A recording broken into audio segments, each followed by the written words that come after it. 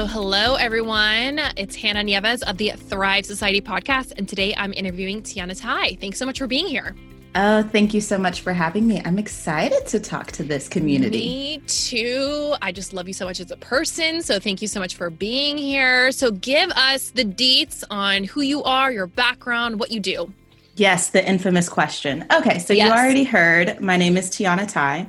My business, we refer to what I do as industrial organizational psychology. Super big title, always get the deer in headlights when I say that. So super simply put, it's been my profession, my career to study the intersection of human behavior, specifically in work. So for example, if you've heard of like Adam Grant, he is a really big IO in our space. And he always says our main job is to help business owners make work suck a lot less, right? And I feel like as entrepreneurs, we can really connect to that because to be honest, a lot of us like ran from corporate and from not being our own bosses because of personal experiences. So I just think it's this beautiful opportunity to come into this space. I love my entrepreneur community and really teach them the things that they need to know and understand so that we're not recreating the same patterns and the same issues that many of us actually ran away from. So yeah, in a nutshell, that's my thing. That's what I do. I love, and Hannah knows this, I love to do all of this stuff specifically as it relates to being a leader, being the best leader that you can be and managing your team well and with heart, whatever that means for you. So I'm excited to really dig in today and like get into it. Yeah. This is such a good topic. And actually, before we move into the main topic of this conversation, can you tell us a little bit about your story? Like, how did you get into this entrepreneur space? Walk us through that. Yes. Okay. So, I mean, I've always had kind of that entrepreneur edge, I would say. You know, in high school, I was the cookie lady. I sold chocolate chip cookies. Then I slowly transitioned into the cupcake lady. Clearly, I have a thing for baking. It is what it is. But, you know, fast forward, I actually knew from high school that I wanted to go into psychology. So I went straight into that. I went the traditional route. So I do have, you know, degrees in psychology, went and got an advanced degree in IO psychology. And what's interesting is somehow I kind of lost sight of the concept of being my own boss and entrepreneurship. Like, I think I thought about it in an extremely long-term context. Like, okay, you know, I'll put my time in at this mega firm. And then, you know, 20 years in, maybe I'll like start my own like little boutique consulting firm or what have you. And that's obviously not what happened because your girl is in her mid-20s. So let me tell you what happened. Essentially, I've also always been really, really attracted to small businesses. So although I had opportunities to work with like the bigger firms and whatnot, I'm telling you, like when I got an offer from a small boutique consulting firm in this space, I was like, yep, doing it. Like team of 5 or less, I'm on that team. Like, let's go. I love that. And the beautiful thing about like when you work in a place like that is I was able to, you know, get the experience, do the work, and that was really great. But when the time came and when I started to expose myself to programs like how you and I met in KBB and stuff like that, I was able to go to my boss directly and say, you know what, this is what I'm interested in. This is what I'm, you know, starting to do. I'd love your blessing and I'd love to kind of transition our professional relationship. So actually that's been a really intriguing journey because I went from full time thinking like, this is the firm I'm going to dedicate all my time to, all of that, to kind of transitioning out to where I still support them in a capacity. But my main focus is now on my business, which for obvious reasons has felt really good the last year or so. So good. So good. And I love your background and story and just how you got to where you are now. And you talk a lot about leadership, hiring, and I want to start the conversation off with hiring a dream team. So in order to have a great team, right, you have to be a good leader. So from your perspective, what are some of like the qualities and traits that you see in great leaders? And yeah, share some more detail on that. Okay, love that question. For me, one of the most important things when it relates to leadership is understanding who you are as an individual first. Like, you know, we could talk, you know, leadership theory. Oh my gosh, there's so many books on my bookshelf I'm looking at right now. Good. It's insane. We could talk all the theory, all the goodness. We could do it all day. But I do have to say, there's a reason that Enneagram is actually one of my favorite leadership tools. Like there's a reason that we, even as, professionals, even with the corporate background and whatnot, in corporate, we still relate way back to those personality assessments, those inventories, and it's for a reason. Because as a leader, if we don't understand who we are at our core, then we're kind of just doing what we think we should be doing, as opposed to really embodying and elevating our unique characteristics in the best way and being super transparent about them with the people who work with us and around us. Because as with any relationship, if you don't understand how you communicate, and then you can't communicate that to your team members, how is it that the working relationship is really going to vibe well, right? So we've got to get rooted in who we are and be comfortable in that, and then get comfortable communicating that to the people that work with us. And I think you would vibe with this statement, but I think about, the process of attracting your people, attracting your team, the same way I feel like a lot of marketers talk about attracting your ideal client and your tribe, right? It's all around that concept of it's okay to repel people. You know what I'm saying? So, for example, I'll use myself. Like, I'm emotional, but I'm not like the most emotional person. I'm not super touchy-feely. Quality time is only really a love language with my husband, not really many other people. You know what I'm saying? As a leader, if someone needed, a really high touch leader, someone that they could be on the phone with multiple times a day and all of that stuff, that's not my strong suit. So I have to know and be comfortable enough to say, you know what, I love what you're bringing to the table, but let's have a conversation about who I actually am in real life as a leader. Because if we're not matching, if we don't match, it's going to damage our working relationship when it doesn't have to.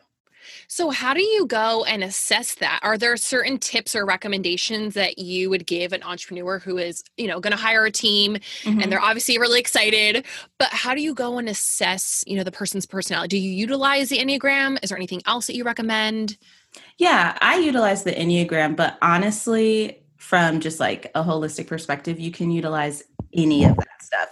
So whether it's human design, DISC, Enneagram, what have you, truly all of it helps. And all of it, again, is related back to having a firm understanding. Not that we can't grow. Like, don't get me wrong. I'm a much better communicator. Okay, let's just chat for the sake of chatting as opposed to chatting for the sake of work. I've gotten better at that personally, but I wouldn't have necessarily had the tools if I didn't identify that that was the pattern I fell into in the first place. You know what I'm saying? Good.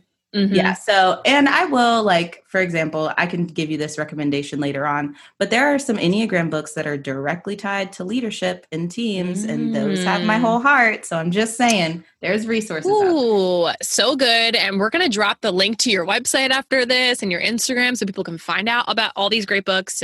So good. So for someone who is hiring, kind of shifting gears here, moving into the hiring process, what are some of your tips on do's and don'ts when you are hiring a new team member? Oh, beautiful. First tip, I guess I'll go with the don't first. That's always fun, is don't get so overwhelmed that you would immediately are just like, I need to hire help right now. And it's going to be a catch-all VA because I just need to catch-all everything. Don't do that. No shade to the VAs. I freaking love y'all. What I'm saying, however, is I understand most of us get to that place sometime or another, and that's totally natural. But even when you're in that state of overwhelm, the absolute best thing you can do for yourself is take a deep breath, pause, and take all of the hectic chaos going on in your brain and put it down on some paper and really reflect on who it is that you truly need in this specific moment in time. So again, another resource that I'll give to y'all. But one of the things that I love to do is a daily work log. Simply put, it's a way to document all of the tasks, all of the to-dos, all of the things that should be to-dos but aren't really getting done. Y'all know how that goes. And we write them all down. But beyond that, we start to categorize in some interesting ways. So we look at the things that you can automate with a system, right? Because it is my firm belief we shouldn't be hiring a person to do a bunch of work that a system can do. People are much more awesome than that. Let's give them interesting jobs, not jobs that Dubsado and Honeybook can do for us. Exactly. You know what I mean? So after we cross all the automation stuff off the list. Then we start looking at the things that we can actually delegate and the things that we want to delegate. Obviously, your zone of genius stuff, keep that. That's yours. CEO all day, do it. But the delegation tasks, that's what we really want to pay attention to. And it's really fun because I don't say sit down and do this for a day. Typically, I have people do it for a week because we batch work around here. So when you do it for a week and you start compiling all of these delegation tasks, that's when you start to see a pattern, right? So personal example, I remember back when I did it, the pattern I saw was, man, a lot of the tasks that I don't like doing, that are taking me a lot of time, that do move the needle in my business, because that's one of the things we check out, right? Are podcast related. And you know this because obviously we're on a podcast right now. That post-production work, creating the graphics, the show notes, getting it put up on the website, making sure if you have Libsyn, thank God for that. But if you don't, making sure it's going all the right places. It's hours and hours of work. So by doing something like a daily work log and getting all of that onto paper and seeing it and being like, man, all of this stuff really is podcast related. What is going to be one of my first major investments? A podcast manager. And unfortunately, I had a podcast management intern, which was amazing. I loved her. But that working relationship has ended because internships are time limited. So I miss it and I want it back. And that happens soon. They are a lot. Having a podcast is a lot of work in itself. So that's very interesting. So you make a list of all of your tasks and see what's really bogging down your day and then go from there. So good. So good. So in terms of once you've done that and now you're ready to finally hire someone and interview someone, of course, there's going to be some, interviews and some hires where maybe it's not a good fit. How do you handle that situation? Because I hear this time and time again where entrepreneurs, they're overwhelmed, they're not thinking in advance, and then they hire out of desperation and they might not hire the right person, right? Yes. So how do you handle a situation when it's not a good fit and moving forward? Okay, beautiful. I'm going to talk to two separate scenarios. They're both this scenario, but there's two different ways that this can go. First version is if we actually did have a job description and some other things in place to protect you as a business owner, that can be it's almost an easier conversation because you have some of those materials that you can reference back, right? That say, okay, so, when I opened up this role, these are the things I said I was looking for. Like, let's reference back to this job description. Let's reference back to these conversations that we had at the beginning and really start to address where I'm starting to notice some misalignment and really get to the bottom of it to see if we can continue this working relationship, right? Okay. Let's fast forward to reality. A lot of times we don't have that in place and it's cool. Okay. Like if you're sitting here like, Tiana, I don't have that. It's okay. We can work it out. So it's still the same conversation, but I do have to be honest. It does kind of make it like feel a little bit different when you don't have something that, was agreed to that you can kind of ground there. Now, what I will say is in this space, a lot of people that we hire tend to come to us with the proposals and the contracts and whatnot. So it's still well within your power and your right to address those agreements made.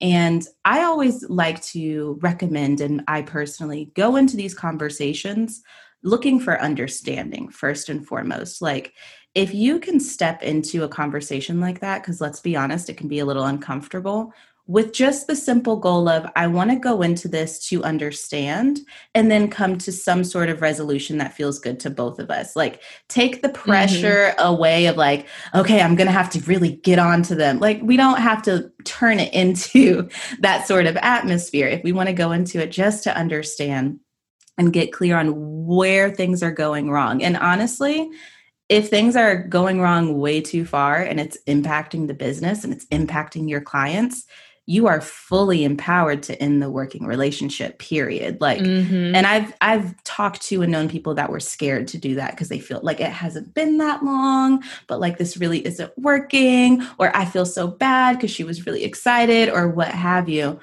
But I do have to say, like, this is where we kind of have to be like, okay, we're CEOs. This is business. So it's time to do what we got to do.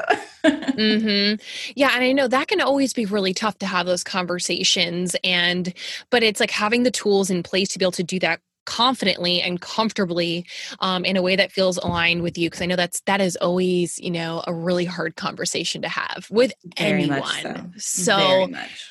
So good. Okay. So I feel like there was so much we covered on this conversation already, from like leadership to hiring and to Enneagrams and all the things. So I want to shift gears to one of my favorite parts of the episode. And one of the reasons why I actually started this podcast, because social media in a way has become a highlight reel, right? So we see all these beautiful income revenue months and all these beautiful things of entrepreneurs. And, it takes a lot of hard work to get to where we are, right? And there's a lot of challenges and struggles that every entrepreneur has faced in their business or in their life that has impacted to, the reason why they're here today. So is there anything, whether it's a challenge or struggle, that you have experienced in your life that has helped to shape your trajectory to where you are now? Yeah. And it's interesting. There's been some little stuff during my journey in entrepreneurship, but I'm actually going to take it back a little bit further than that. Ooh. And this is the beginning of my career as an IO psychologist. And when I say the beginning of my career, I mean trying to get into the dang on field, right? So back when I was actively transitioning from undergrad, trying to get into graduate programs, do the internships, all of that fun stuff during that phase, I applied to, I want to say 6 programs or something like that, and got rejection letters from every single program. And those of you that are familiar with me and those of you that aren't, Enneagram, I'm a 5, I'm a researcher, I'm an academic. So never in my life had I felt so uniquely put down than when I just got rejection after rejection after rejection. And fun story, little tangent. I think after the last rejection letter, I randomly went out and got a Zumba license. And I was like, I'm just going to be a Zumba instructor. Forget the world. I don't even care. I love it. I love it. Yes. And, I think really what that did was it really challenged my faith, to be honest. And I don't know anybody's spiritual beliefs, but I have a strong spiritual belief, and it really, really rocked me.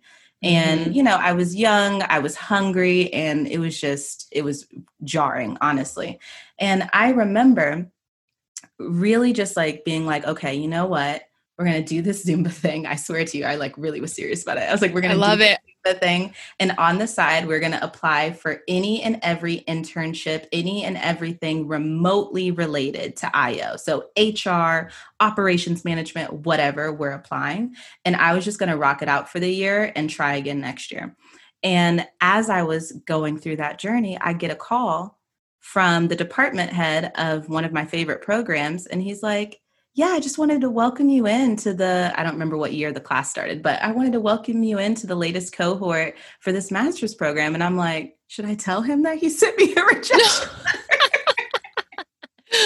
But apparently it was a clerical error. So yay for that. Yay for keeping the faith and keeping pushing. But yeah, that was an experience. And it's one of the things that marks me in terms of always just keep moving. Even though I was moving in some funky ways, I'm telling you, Zumba, I've taken 3 classes since then, but whatever. Keep moving and just keep your eye on what you're going after. You know what I mean? And keep the faith. You won't always get the call, but you'll always get another opportunity. Exactly. And I love that, because entrepreneurship, everyone always thinks that it's just this one linear path, and just your journey to entrepreneurship is one linear path. And look at what you had to go through, all these different things and experiences to get you to where you are now. So, so beautiful. You are amazing. I feel like we could talk about this. We need to do a part 2 on this, on leadership alone. So we're going to have to come back. But how can people find you, work with you? I'll drop the links in the show notes too. Beautiful. I am in all the places. Simple Girl, it's my name. So you can find me at Tiana Tai on Instagram, tianatai.com, Tiana Tai everywhere else. I even have a YouTube these days, by the way. So that's kind of cool. So Look, good. I won't tell a lie, no videos yet, but they will come 2021. You know what I mean? So you can find me everywhere. I am the same way with the YouTube videos, except I need to, for those that are listening, you can't tell, I'm actually recording in a closet right now. So fun times. This is how we operate, right? Let me tell you, I just want one of those sound bubble things, and it's on and popping. Yes. Well, thank you so much for being here. Thank you for having me.